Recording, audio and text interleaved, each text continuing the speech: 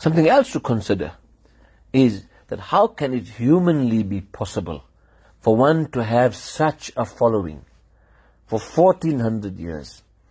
Millions and billions of people love him, follow him, emulate him, respect him, adore him. That even those who refuse to embrace Islam highlight their regard for him. Lamartine, study what Lamartine says. Study what Michael Hart says.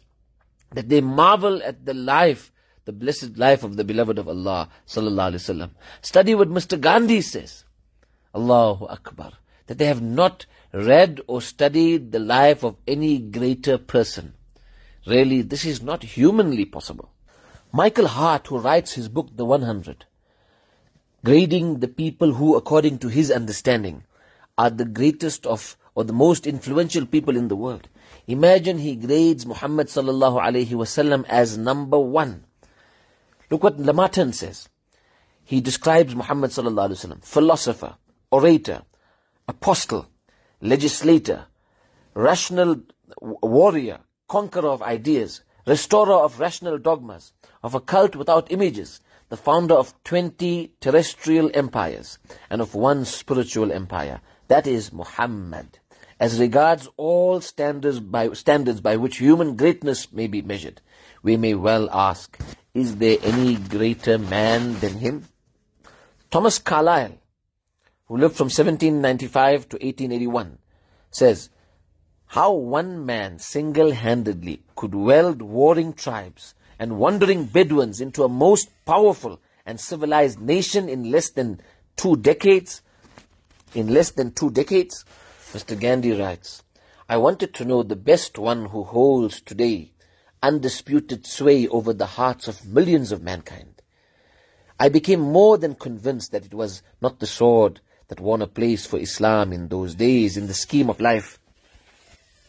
It was the rigid simplicity, the utter self-effacement of the Prophet Muhammad sallallahu alaihi wasallam, the scrupulous regard for his pleasures, his intense devotion to his friends and followers, his intrepidity, his fearlessness, his absolute trust in Allah, in God, and in his own mission.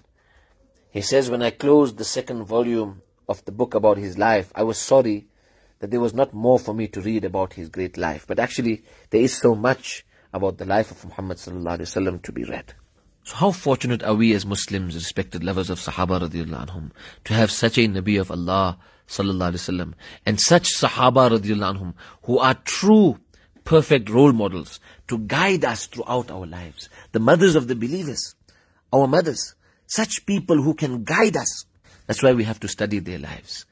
Allahu Akbar. One is the Quran we have to study, the Sunnah of Rasulullah sallallahu alaihi wasallam, and the lives of Sahaba radiallahu anhum. Interesting, in Hayatul Sahaba, in the 3rd volume, right towards the end, there's an amazing chapter. Earlier in the volume, there's a chapter on Allah's help with the Sahaba of Rasulullah sallallahu alaihi wasallam. Allah's help with the Sahaba of Rasulullah sallallahu alaihi wasallam. And later, right towards the end, there's testimonies of what people who were against the Muslims, what did they encounter? What did they find in the Muslims? And what did they then finally say? Actually, we should study that. And it's really inspirational. As they say, true virtue is something confessed to by one's actual enemy. Meaning, if one's enemy can say that you're really good, that really means something.